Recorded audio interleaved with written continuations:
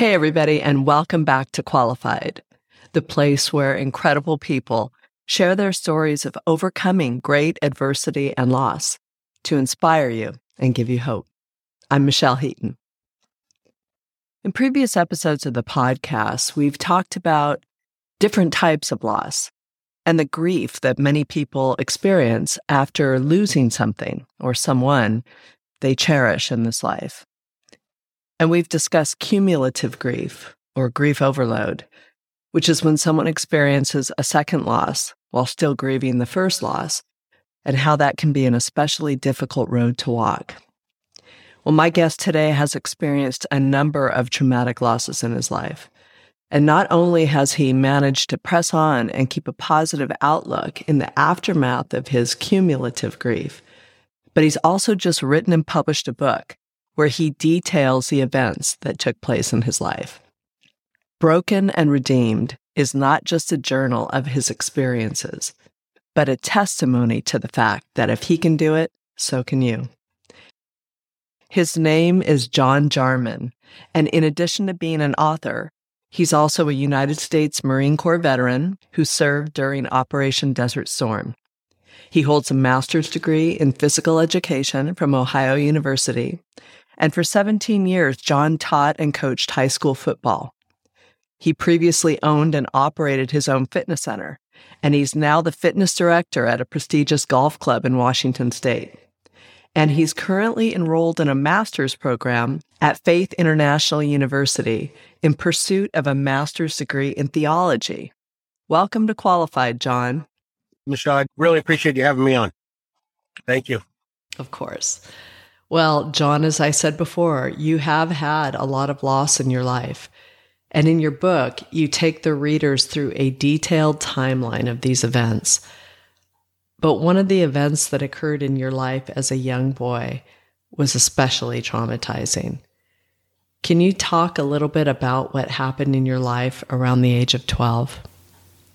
My dad was an alcoholic, very abusive, and I don't really have much memory of my childhood up until age 12. So when I was 12, one of the things I remember is waking up. My mom was being, beaten up, and I went down to the kitchen, grabbed a knife out of the drawer, and told my dad if he didn't quit beating her, I'd kill him. And he left that night. And from that moment on, it was my three brothers and my mom, trying to just survive whatever way we could.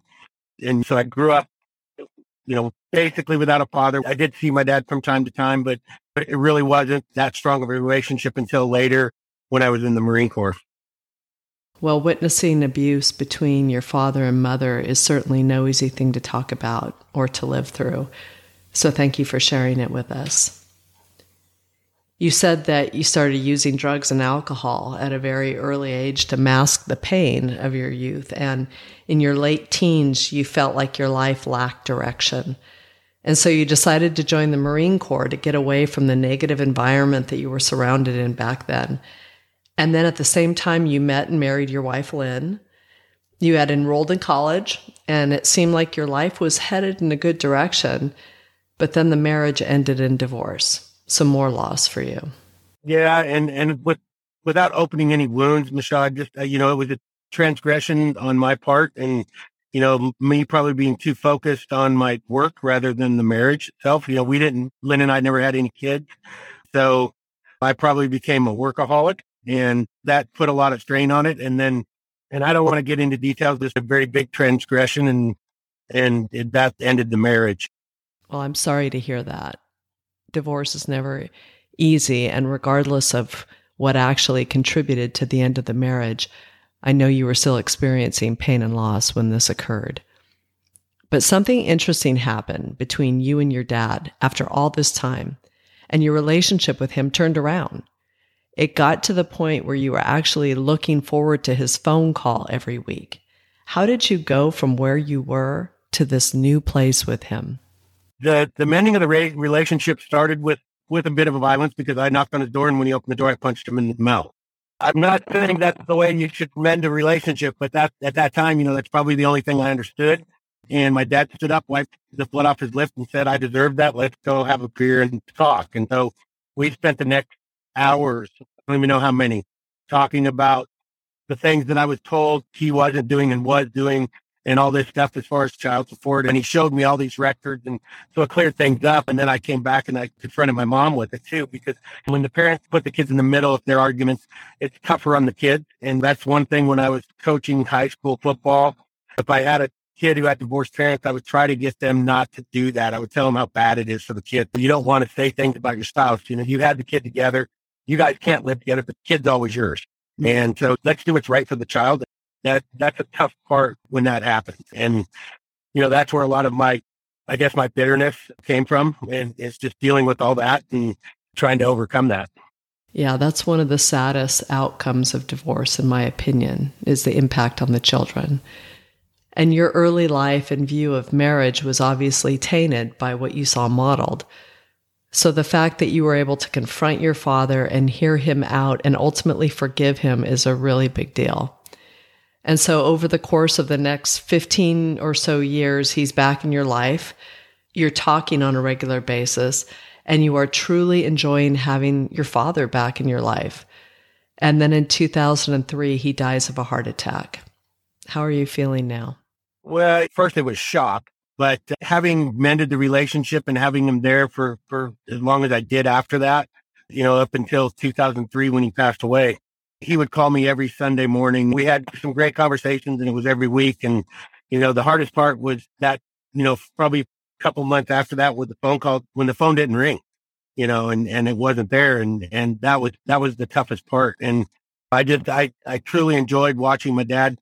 My stepmom had 2 daughters, and one of her daughters was a heroin addict, and she was pregnant with a child, and she died on the delivery room. And my dad and my stepmom raised that child till my dad passed away. And I really think my dad used that as a way to make amends for how he treated us, because he treated, you know, watching him raise Josh was just an amazing thing. And I'm glad I got to see that. Yeah. That's incredible that you were able to view their relationship in that way and recognize the ways that he might have been trying to right some of those past wrongs. Well, I'm sorry for the loss of your father, and you've been through a lot up to this point in your life. And then your mother, who moves closer to you following your father's death, sadly, she passes away at this time. And then 2 of your 3 brothers also pass away within a short time frame. All of these losses must have been so painful for you. But then I read in your book where you say that at that time, your businesses are also failing as a result of the pandemic, and you had to make a hard decision to close the doors. How did you respond to all of these different losses happening in your life? When I moved back home, I noticed a self-destructive pattern start to happen. And I was like, you know, I can't do this anymore. And so I Googled counseling because I knew I needed to go see somebody. The best thing that happened to me is as I found Christina Holland. And, you know, we worked together on and off for 10 years. And so I had her as a huge support when I lost my mom and when I lost David and Steve, and then all through the next years and years. And one visit, I walked out of her office, I sat down in my car, and the weight of the world was lifted off my shoulders. And I went back into her office and I said, I'm not coming back. And she goes, what do you mean? I said, you freed me. I'm over it all. And she, you know, of course, she stood up, gave me a hug, and we both cried because it was that good. So to your listener, when you're grieving or you're going through a tough time, you know, don't be afraid to ask for help. You're not the only one that's going through what you went through. Seek the counselors because they're a godsend. I'm so glad you were able to connect with the right therapist and that you stuck it out with her for so many years until you got to the point where you finally felt free. She helped you process your childhood pain, your resentment of your father, your divorce, and then your father's death. At this point, you're feeling better and you're in a long-term relationship, more than 4 years. And then that relationship ends. Well, it was kind of a mutual separation and it was a tough situation. So we decided to part ways and we still remain friends. We're in contact quite a bit. And it was just something that we both kind of felt that we needed to do. So around that same time when you were going through all of that, which was emotionally taxing, then the wife of your only living brother becomes seriously ill and dies. And your brother is struggling emotionally and he moves in with you. That was very tough because, Jason was a recovering addict because him and Jessica were addicts. And, my first thought was if Jason didn't move in with me, I would lose him within a couple weeks. So I talked to him about that and it was going great. And then he relapsed and started using again. And it got to the point where you're on your own. And I'd let him go because I couldn't deal with it any longer. I'd done as much as I could. And I had to accept the fact that I might lose him. Keeping him with me wasn't working. And so I had to let him go. And that was very tough. Well, my heart breaks for him, having been through a difficult childhood as well. And now on top of his addiction issues, he's grieving. And you're doing your best to hold things together for all of you. So, John, up to this point in your life, you've lost your father, your mother, and 2 of your 3 brothers. And you said your brother David's death was especially hard on you due to the circumstances. Because it was sudden. He was 52 years old, and he had a heart attack the day before my 49th birthday. And he was pronounced brain dead on my birthday, and then life support was pulled the next day. And so that to me was probably the hardest loss. The beauty of it, though, because there's beauty in it, is my brother was a really patriotic person, and he loved bald eagles. And 3 weeks after his service, I was at a golf course here in Washington playing golf, and a bald eagle followed me around the back nine. And so when I play golf, I usually see a bald eagle. So that's the beauty of it, because I know Dave's still with me. All of them are hard, but his loss was probably the hardest because it was just sudden. When no one knew, and just boom, we get the phone call, and it was, so.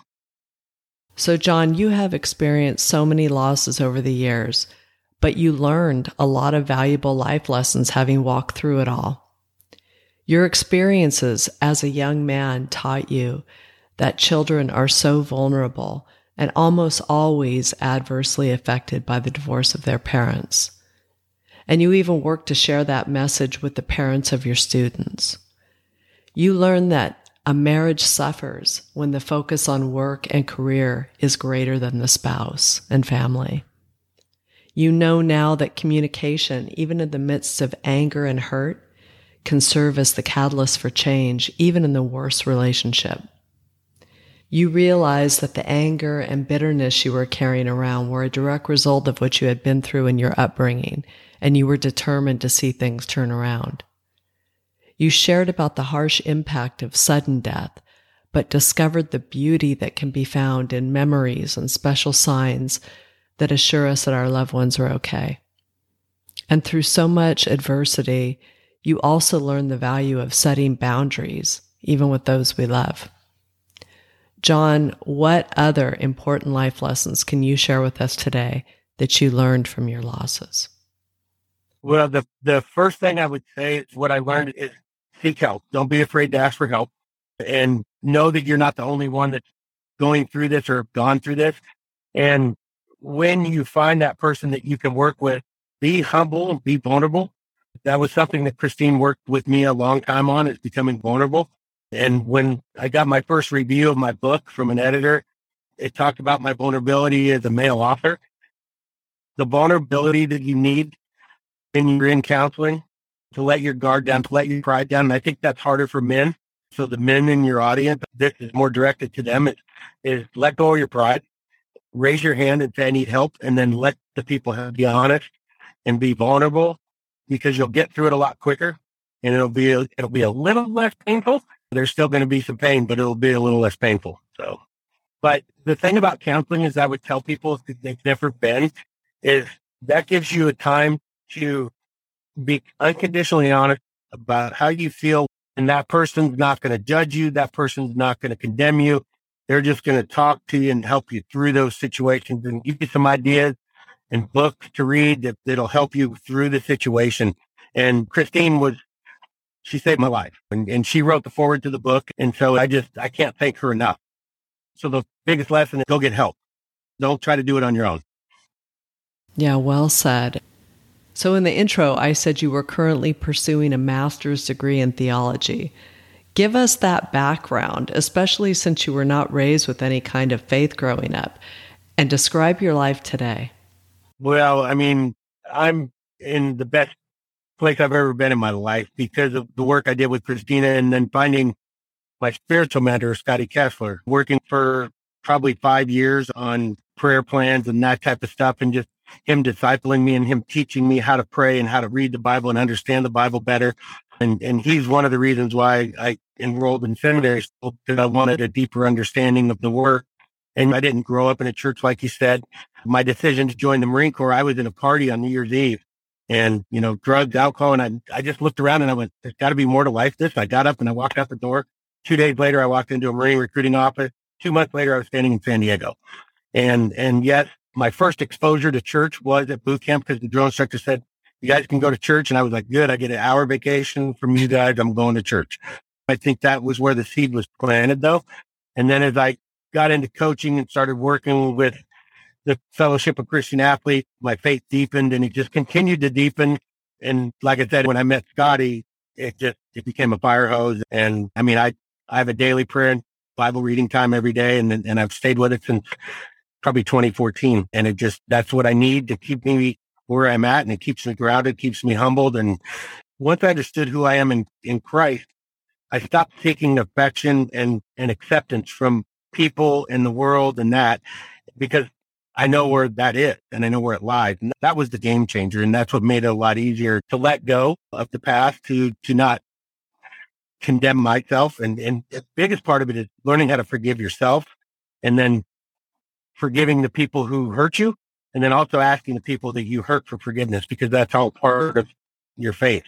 And doing that is made me stronger, and it's put me where I'm at today.